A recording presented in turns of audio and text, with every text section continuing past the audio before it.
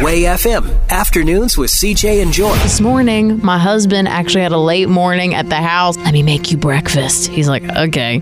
I made him a goat cheese omelet. And the man takes one bite and goes, ugh. I'm sorry, did you say a goat cheese omelet? Like there was only goat cheese in it? But I'm not like a monster. I put salt and pepper and dill in it as well because that's delicious. If you went to a restaurant, you sat down for breakfast, and it said omelet, and then in the ingredients it said goat cheese, you might be like, that's it? That's all? Listen, I'm not a Denny's. I'm doing the best I can. CJ and Joy, music and conversations to help put you in a better mood.